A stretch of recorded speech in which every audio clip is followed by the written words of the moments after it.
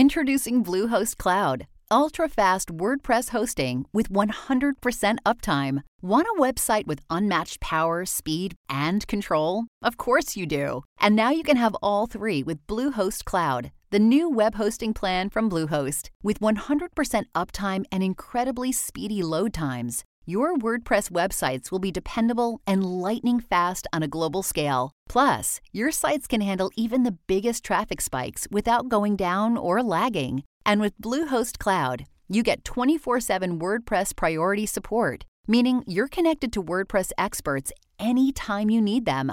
Not to mention, you automatically get daily backups and world-class security. So, what are you waiting for? Get Bluehost Cloud today by visiting Bluehost.com. That's Bluehost.com. You know, some people enjoy composing their own music, chord by chord, and others are happiest when they come across that one perfect song. Work is not a lot different than that. Whether you prefer building your own workflow or using a pre-made template, with Monday.com, you and the team can work in a way that's comfortable for everyone. Tap the banner to go to Monday.com and build your own amazing workflow, or find an awesome template. No judgment.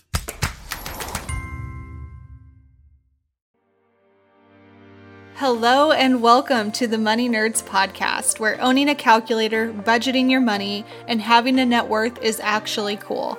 I'm your host, Whitney Hansen, and each week I'll be chatting with inspiring people to learn their secrets to financial success. Now let's dive into the show. Imagine how different your life might be if you learned about financial independence or how to manage your money when you were a teenager. Now, I know a common theme for so many of us is that we wish our parents would have taught us about money. We wish we had a teacher teach us more than just balancing a checkbook. This is all very common stuff that I have heard and even said myself. That's why I was so excited to bring on today's guest, Dan Sheeks. If you're not familiar with Dan, he is doing God's work in the financial independence world. He's the owner and founder of Sheeks Freaks, LLC, which is an online community to help young people live their best lives by making smart money decisions. He's also the author of First to a Million, A Teenager's Guide to Achieving Early Financial Independence. He has been a high school business teacher in Denver, Colorado for 18 years, and he's really passionate about teaching teens early financial freedom strategies so they can live their best lives. In this episode, we cover a ton of ground. Here's what you're going to learn. Dan shares some insights into why he started shifting traditional retirement accounts. He's actually stopped contributing to those and put more of his money into things like real estate. We talk about the mental, dilemma that comes with that. So many times we think we have to invest in certain traditional retirement accounts. So it's a little bit of a mental shift. We talk about different lifestyle goals for financial independent people. So if you're approaching FI or wishing to achieve FI, there's a few different camps of people. We kind of dive into that. How teaching FI to kids is so different from teaching it to adults. The 4 mechanisms of FI, why you need to pay yourself first. This is a broken record. We always say this in the personal finance community, but it's so critical. And Dan talks about why that is. Strategies for increasing the rate at which you save. Approaching the student debt conversation when talking to teens. There's some good tips and insights there. And Dan's personal experience with college and student debt himself. This episode is so interesting and so good. If you know a teen, you are a teen, or you just want to understand a little bit more about financial independence from a very approachable perspective, then you definitely want to tune into this entire episode. I highly recommend also grabbing a copy of Dan's book, First to a Million. It's linked in the show notes, so you can go pick up a copy. And this one, honestly, I read it on a plane back from a financial conference. I really enjoyed it. I really appreciated Dan's approach to financial independence and just the way that he made this topic so approachable. I know you're going to love this episode, and I would love to see your feedback too. If you did enjoy this, leave a 5-star review, and don't forget to take a screenshot of this episode and tag me on Instagram. I'm at Whitney_Hansen_co. Come say hi. Let me know you're listening in. Let me know what your takeaways were. I love to connect with listeners. It really means so much to see who's actually tuning in. All right, without further ado, I'm going to turn the mic over to my friend, Dan Sheeks. Dan Sheeks, thank you so much for hanging out with us today. Happy to be here. Thanks for having me, Whitney, and excited to talk about all the good stuff. I am super excited to talk about your book. But before we dive into some of the concepts and really what led you into writing the book, tell me a little bit about you as a person. Like, what do you do for a living? Why are you so passionate about money? Where did this all come from? I don't know where it came from, but I can tell you where I'm at today. Yeah, so I live in Denver, Colorado, married. We have a 6-month-old son. That's kind of the personal side, but my main job is I am a public high school business teacher, and I've been doing that for 19 years. Whoa. Which is crazy because that seems like a lot of years, and it is, but it's gone by really fast. I also happen to love my job. I really, really do love teaching the subjects that I teach. I work at a great school, so that makes it even better. So I've always had, a business mind, and I've always been interested in personal finance. And when I came upon the FIRE movement, or I found Bigger Pockets and real estate investing and passive income stuff 6-7 years ago, learned a lot, and then said, the natural extension was to then start teaching that in my classes, and then also decided to go online with that as well.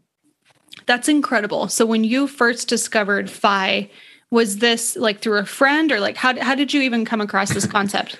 I think it was probably my wife, actually. So about 7 years ago is when we met, and she had a couple rental properties. I had one, but she had just found Bigger Pockets, and she introduced me to that community.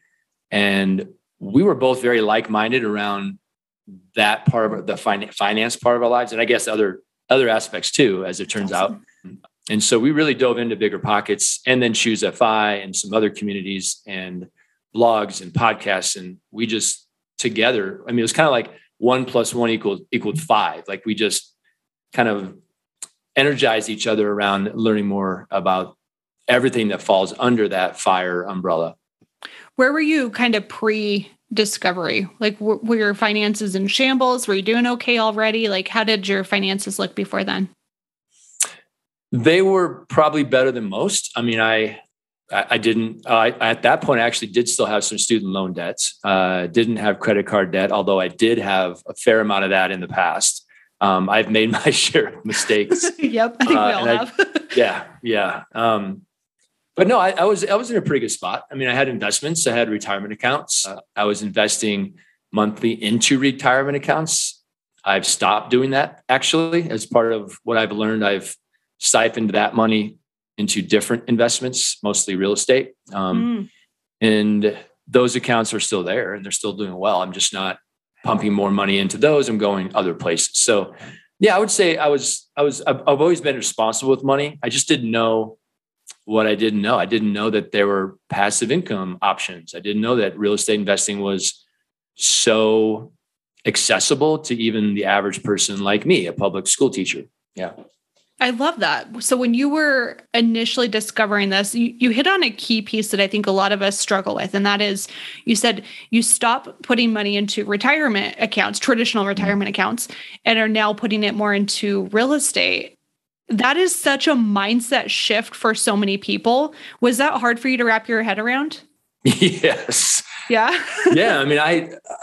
In my limited financial education up to that point, the way you did it was you invested in 401ks and Roth IRAs. And as a teacher, I have a pension as well, which is awesome, but my main retirement account, I guess. And those were the only options, other than a savings account, I suppose, or a bond of some kind. So when I started educating myself in the different communities that are under that early financial independence umbrella, the decision that I thought was best for me, and my wife did the same thing, was to stop putting money into 401ks and Roth IRAs and put it elsewhere. And with us, that would be real estate. That is so cool. Okay, before we hit record, we were kind of having a slight philosophical conversation about the different paths to FI. So people that listen to this podcast are pretty familiar with financial independence, the whole optional retirement. You don't have to, but if you choose to, cool. That's the perk there. But for this conversation, we were talking about there's two different camps of people when it comes to FIRE. Can you talk a little bit about the two different types of people that you see? Yeah. And this is just kind of a personal observation. And I don't judge either camps, by the way. I think there's no wrong choice, but yeah. I think you and I both know many, many people who have reached financial independence early in life, and you kind of see them go in two different directions. One would be they just keep hammering it and they keep crushing it. There's several examples out there. And the one that comes to mind is Brandon Turner from Bigger Pockets, where they are financially independent, but they don't stop. They keep hustling and grinding and building more income streams and building more assets, acquiring more assets. And Brandon's a great example because he's absolutely crushing it now. And that's what works for him. And that's great. But there's another camp, which I think I fit more into myself, where once my wife and I are basically financially free right now. My wife's retired. I will be doing it sometime in the next few years. Again, I love my job, so I choose to be there. And I when that stops being true, I guess I won't. But my wife and I, we own 15 units of rental properties, and we will maybe get to 20 someday. We're actually looking at selling 3 right now. So we might even downsize a little bit. We do not want to own 100 units. We do not want to do dozens of deals every month. That's not our goal. And so our goal is to reach financial independence, live a somewhat frugal lifestyle. We don't want to be fat fire, but we also don't want to be lean fire, somewhere in between. Yeah. And we want to travel. We want to enjoy life.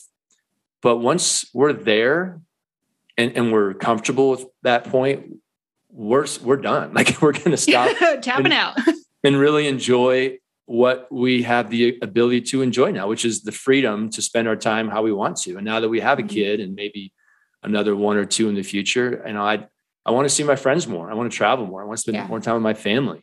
I want to take my son to see all of his relatives around the country. We want to do the digital nomad lifestyle for a while, rent an RV and travel the country and see friends and family we haven't seen for a long time. And, I'll still be working a little bit on my online community, and my wife manages some real estate and she'll be doing that. But I'm thinking ideally 10 hours a week, and we'll be very happy with that, and if we're not, then we'll change. But I'm not going to be the guy or woman that reaches financial independence and then just keeps hammering it, which, again, nothing wrong with that. That's not my why, though. This is very interesting because I'm thinking through what camp would I fall in. And I honestly, I think I'm more of the hustle camp because I get a lot of joy from that. I'm curious for you, would that have changed before having your first child? I don't know, but I think it would have changed if I was, 15, 20 years younger. For instance, we both know people who are really young, who have reached financial independence, maybe late 20s, around early 30s. I'm 47. I'm not old, but I'm not a young pup. And I think if I was 27, I'd probably still be grinding, maybe creating and starting another business or two. But at this point, I'm ready to not do nothing. I still want to contribute and do things that are fulfilling and create, but I don't want it to be taking 60 hours of my week. No, it makes a ton of sense. I love that you're downsizing too. Like, what a great time to sell some doors right now. My goodness. Yeah. Well, 1031, we have 3 out-of-state properties in Michigan, which have done fine. They're solid investments, but we're thinking about bringing that capital, that equity back into Colorado, partnering and leveraging it for something closer to home, something more long-term, more profitable. I like it. Okay. So you're teaching kids that are probably all across the board. Some are very financially savvy. Their parents have been talking to them since they were basically in the womb. And there's others that were like me, where it's like, what do I do with money? Like, how do I balance a checkbook? What does this mean? So how do you even start approaching talking about really early retirement with teenagers that are still not quite grasping the idea of even like how to get their first job? Like, how do you even approach that conversation? So we're really talking about, I think, in the classroom, right? So my students in the classroom they do come from a wide range of knowledge. Some of them have talked about money with their parents and in their households, some haven't. So when I teach the class personal finance, the curriculum for that class is really just the basics, which are so important. Totally. And I think they're lucky just to be in the class. It's an elective, so not every student has to take it, which I think is a whole nother topic of conversation that we could do around, how that's a disservice to our youth and even past generations, that we don't require a semester long personal finance class for high school graduation, for instance. But that is a topic for another day. It's just not the way it is right now. So I think, I have to cover the basics in that class, but then I'll bring in, guest speakers. I'll bring in, lots of different creative YouTube channels, influencers on social media, and reference different books that are in the space of early financial independence. But it's not too hard to get their interest initially when you start talking about the idea of not working until you're 65, right? I mean, I think most people are like,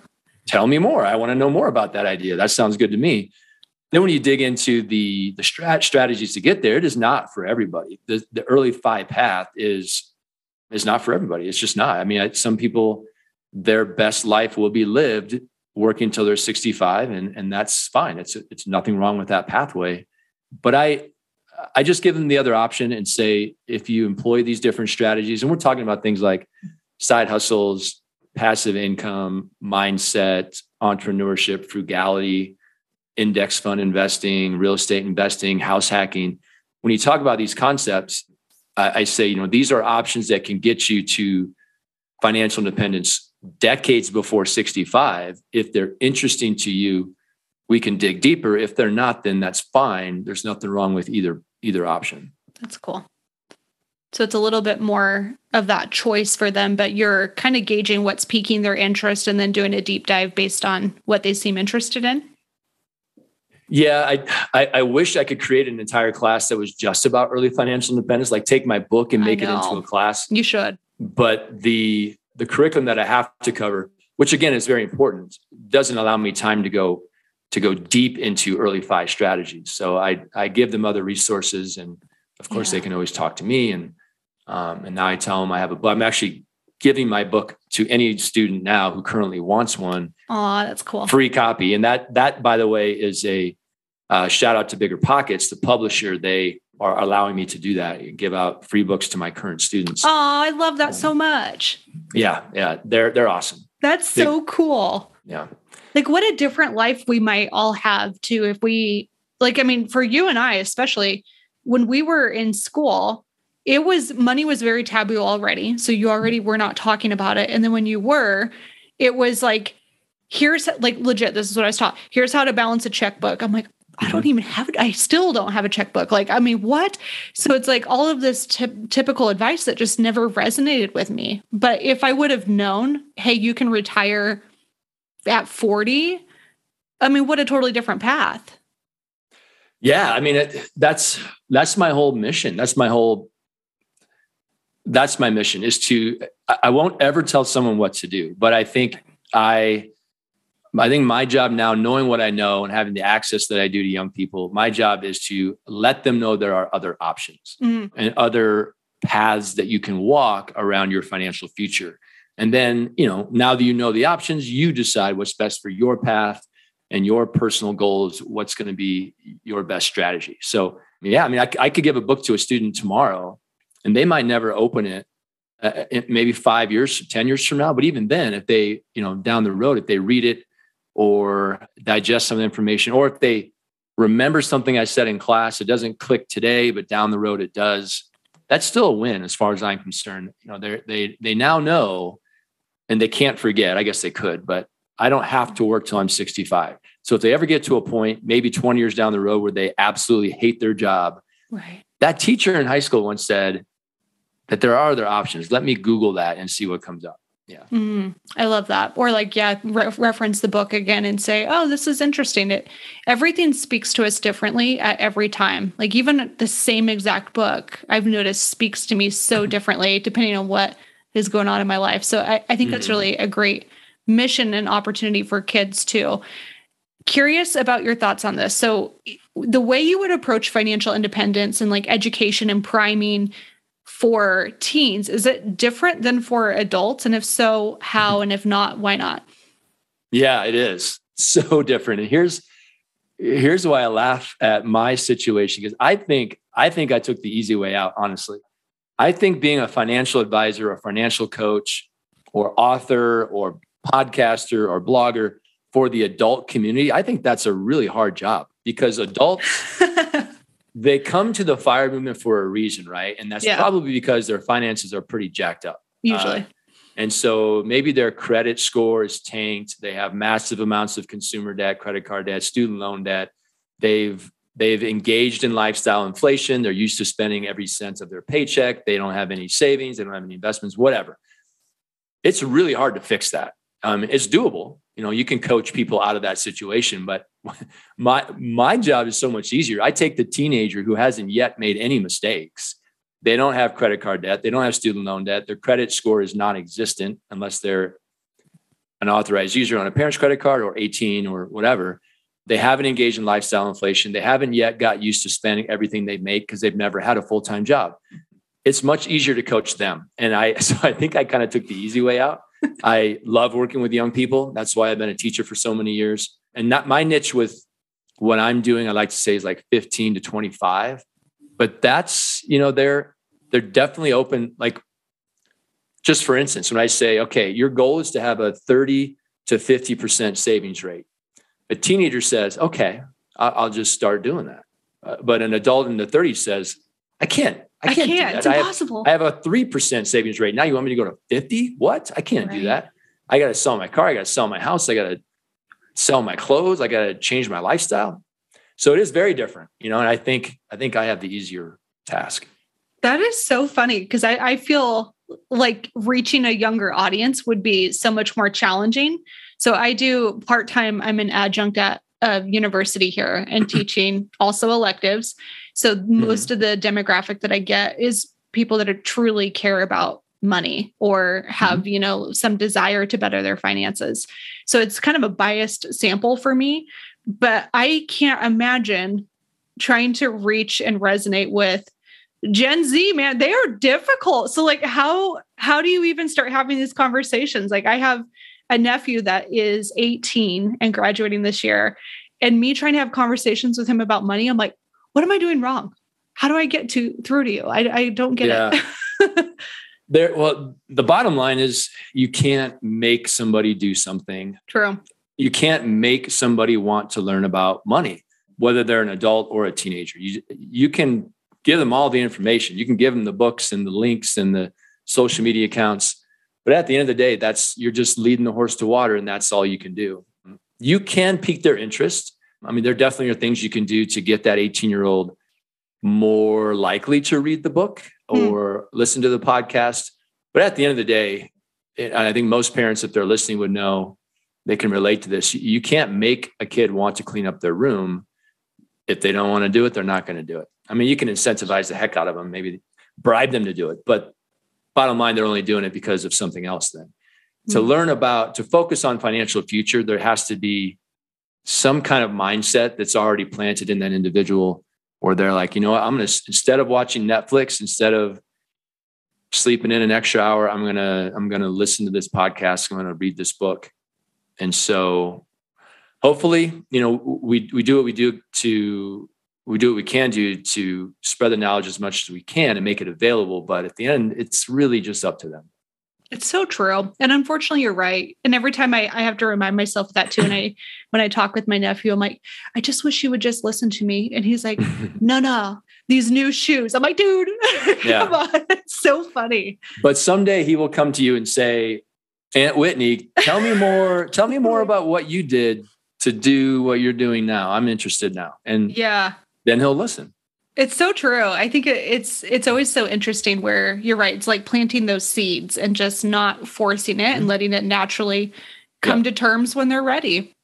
Yeah. And then any parent of a teenager will know, the more you are forcing or controlling your teen to do something, the less likely they are to do it. 100%, right? And as a teacher, I know that very well. The little rebels. Yeah. No, I respect it. So in your book, I love it because when I was reading through it too, there's still there's still a lot of value for adults in your book. So even though it's like written for teens, there were so many things where I'm like, this is good. This is great. I love that you mentioned credit scores, like all of this stuff too. I thought it was really, really good. But one piece of your book that I thought was interesting is you talk about these 4 mechanisms of FI. And so I'm hoping we can kind of chat about what some of those might be and how that could look for our own lives. Yeah. And by our own lives, it's anybody and everybody. Like you said, my book, the subtitle is A Teenager's Guide to Achieving Early Financial Independence. But anybody who's new to these concepts, strategies, the early FI mindset, my book, I think, would be extremely useful. It's an introduction to the FIRE movement is really what it is. Yep. That's I think the most valuable part of the book is the 4 mechanisms of early FI. It's the 4 levers that I see that you can pull to attain early financial independence earlier than the average person. So, and just to summarize, 1 is earn more. Simply put, just find a way to get more income than what you are now, whether that's a side hustle, starting a little business, part-time job, full-time job, perhaps. Number 2 is spend less, the idea of frugality. Number 3 is save more, or save the difference. Mm-hmm. And that in the book, I talk about what is a good savings rate, what should be your goal, depending on where you're at. And, you know, if you're a college student, that's going to look a lot different than if you graduate high school and decide not to go to college, but then work a full-time job. So we get into that. And then where to save money? That's a question that I think people don't ask themselves enough. If I'm saving money, where should it be while it's being saved? And then mechanism number 4 is to invest your savings wisely. Saving money isn't good enough. We got to invest it. So where are the right places to put your money so that it's working for you?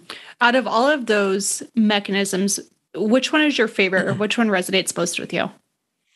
I would say number 3, save the difference. And the reason why, I think most people would say that's the most boring one. Like, earning more is great. We all want to earn more money, and frugality has its own kind of following, the minimalist attitude, and, you know, just finding different hacks to save money. That's kind of fun.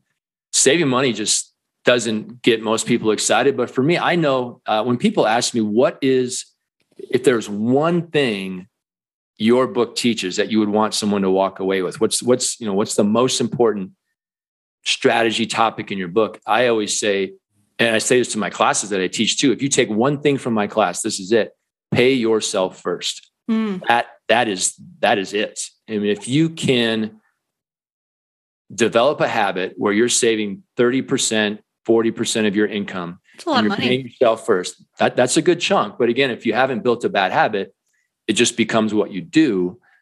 If 30% of if you bring in $100, $30 goes to savings, you can't help but become financially independent early in life. It will have to happen.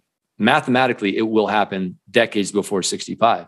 And so I say, that's it. Like, that's the main thing. And that, I think, falls under that 3rd mechanism of save the difference. Yeah. That's the beginning of it. You first have to save that 30, 40%. And again, if you're a college student, it's not going to be that much. You won't have that much income. You have a lot of expenses, tuition, room and board.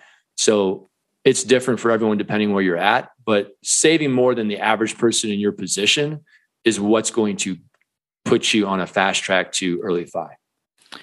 What if we're to the point where somebody's listening in and they're like, I want to, but they are closer to that maybe 10% mark, and that's what they think they can only afford?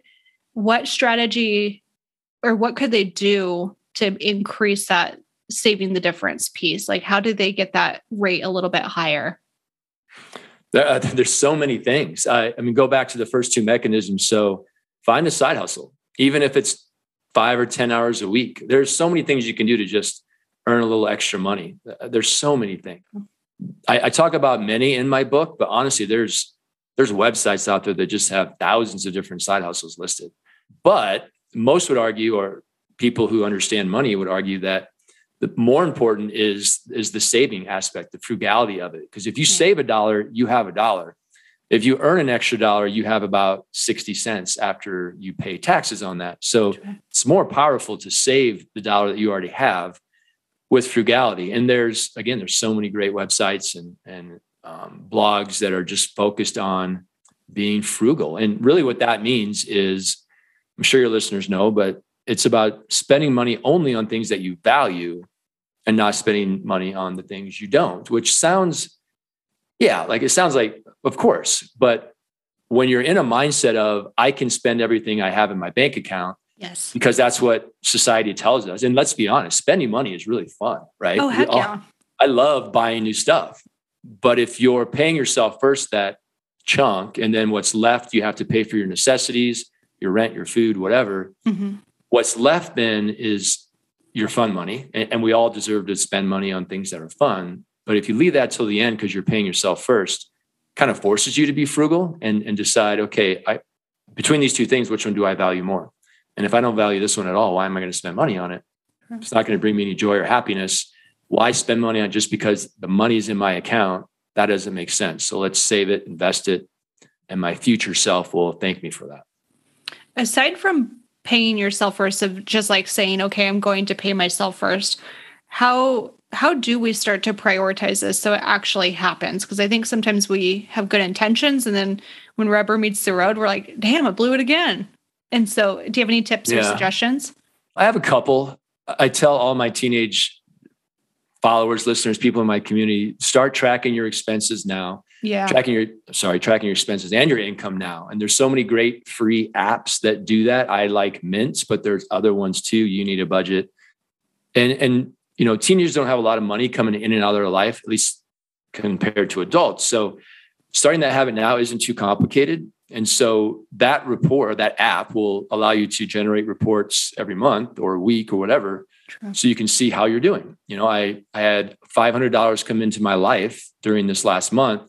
How much of it did I save? What was my percentage? So I think being able to look at it in a cool, slick, free app is one way to engage in that. And then the other one is to just automate it. And so if you do have a paycheck and it's getting direct deposited in your checking account on the first of the month, let's say, keep it easy. Then on the 5th of the month, after it's had, it's in there, then automatic transfer into your savings account where that money will be invested.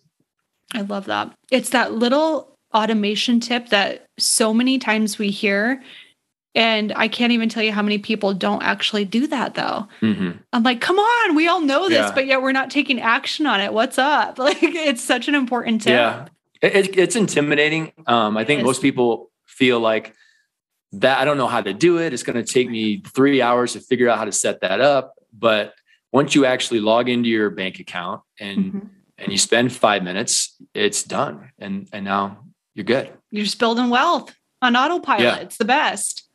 Mm-hmm. I love that. With teens too, how are you approaching the conversation around student debt? Because this is such a huge problem.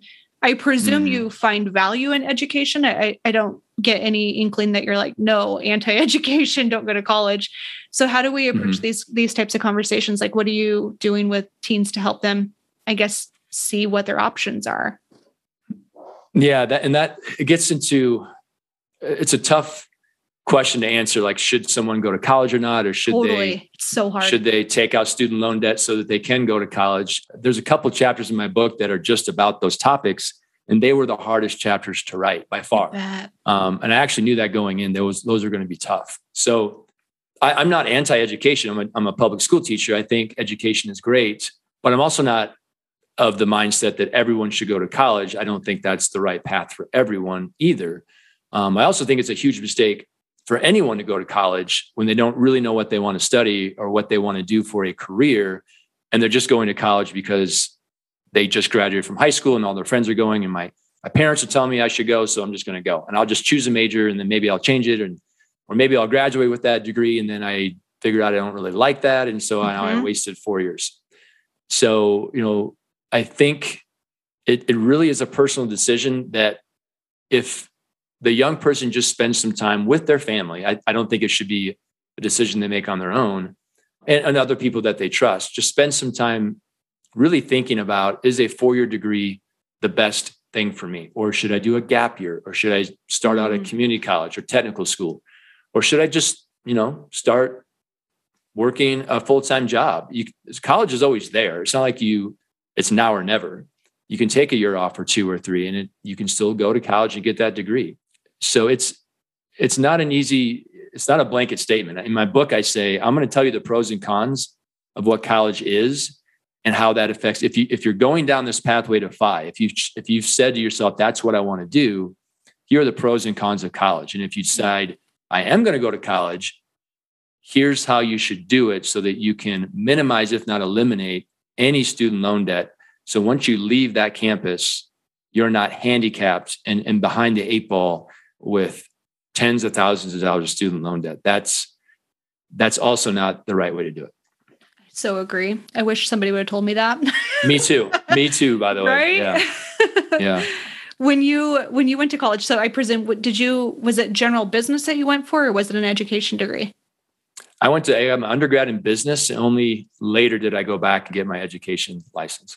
Got it. Interesting. How was the process getting that later on? Was it fairly streamlined? It wasn't too bad. I mean, I decided I wanted to be a teacher. I think I was 26 or 7. Mm-hmm. So I went back to school part-time. So I was working full-time because I had to pay for those for the education.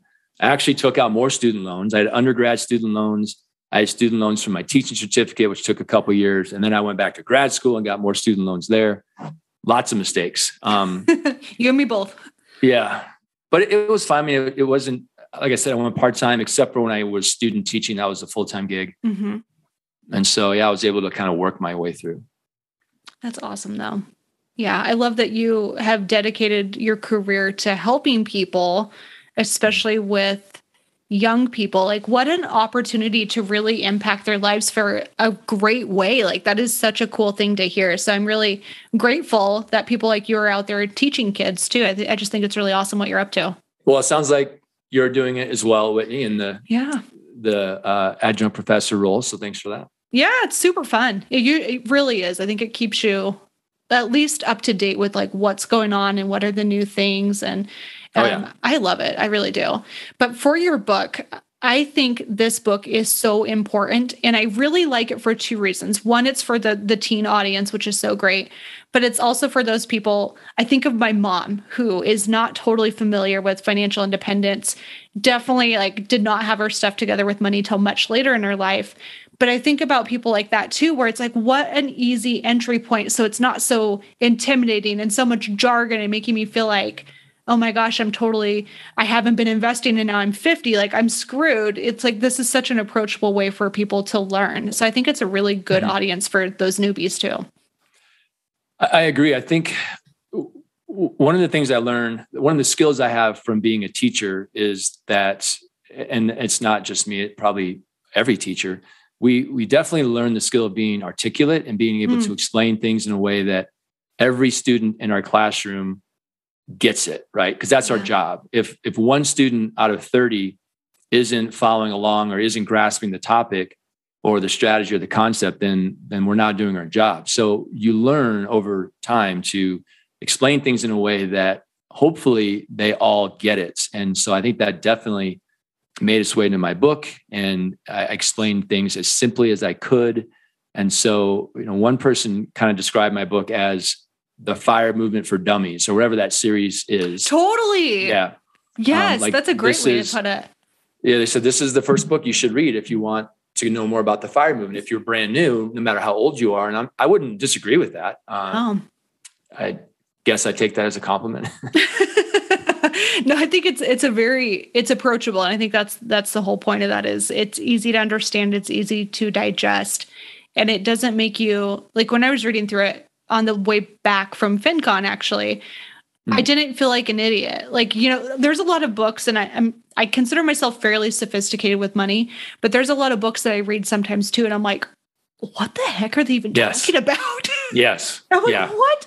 And yours was not that way. I appreciate it. Like, it was still a fun, engaging, well-written book. So where do people go to get a copy of this amazing book aside from the show notes?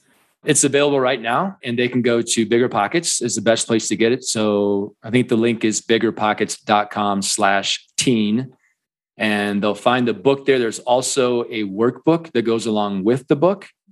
So the book is called First to a Million. The workbook is the First to a Million workbook. Really really creative name there. But I'll be honest, I think the workbook has more value than the book. The workbook is a pretty significant document in and of itself. It's just really another book, but it walks that teenager through.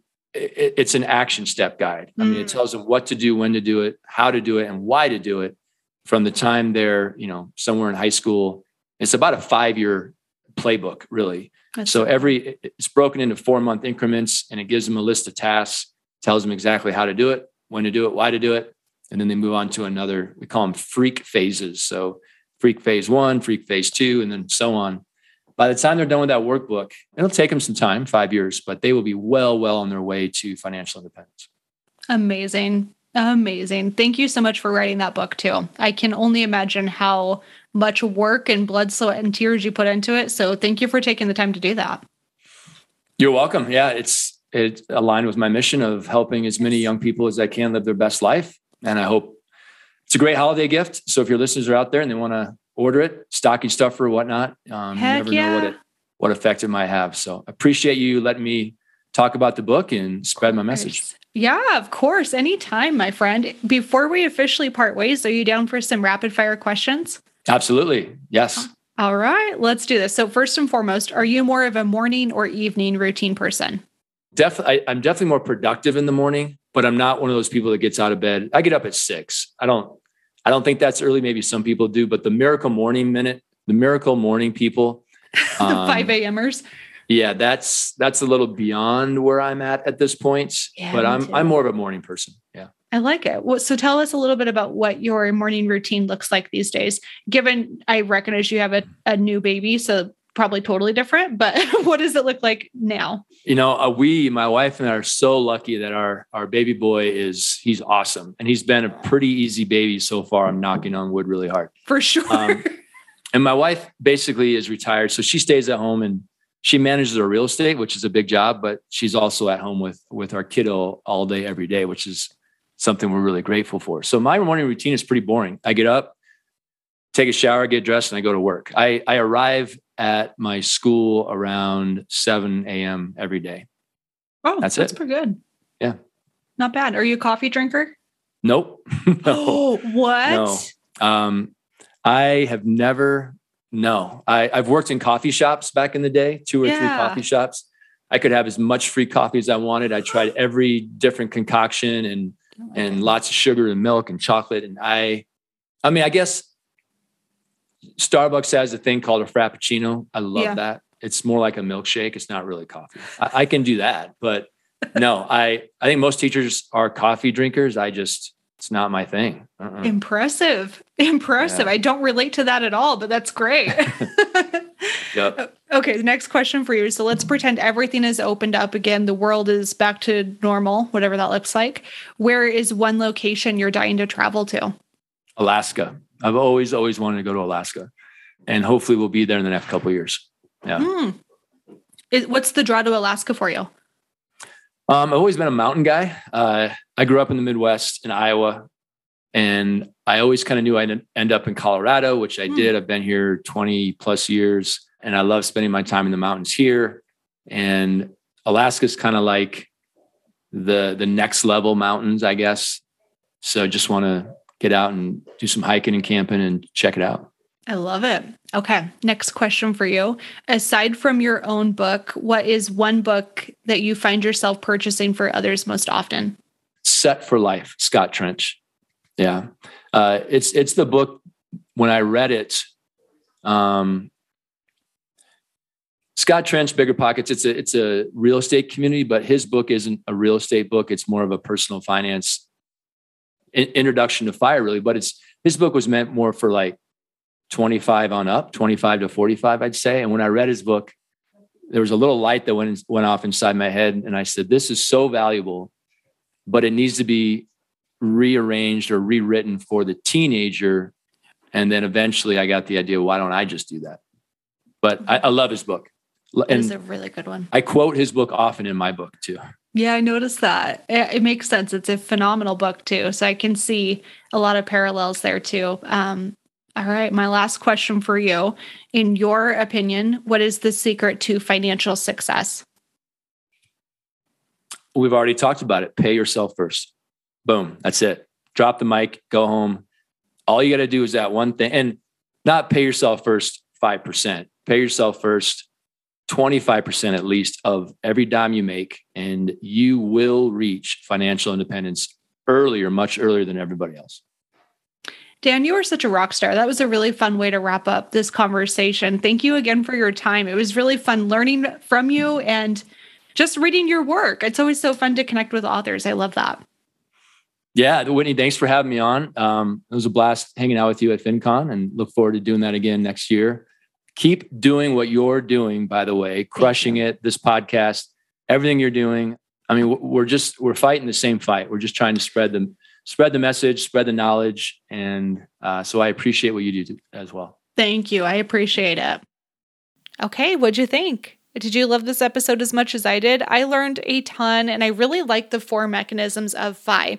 I know that we went very briefly over each of those. I think some of them are self-explanatory, and some of those that you want to dive into more, then make sure you tune into some other episodes on the Money Nerds podcast, because we cover all of this stuff in great detail and from different perspectives. As always, thank you so much for listening in. Super grateful for your support. It means the world to me, and I hope you're having a great week. I will see you on Friday for 5 Tip Friday, or next week for another episode of the Money Nerds podcast. Bye.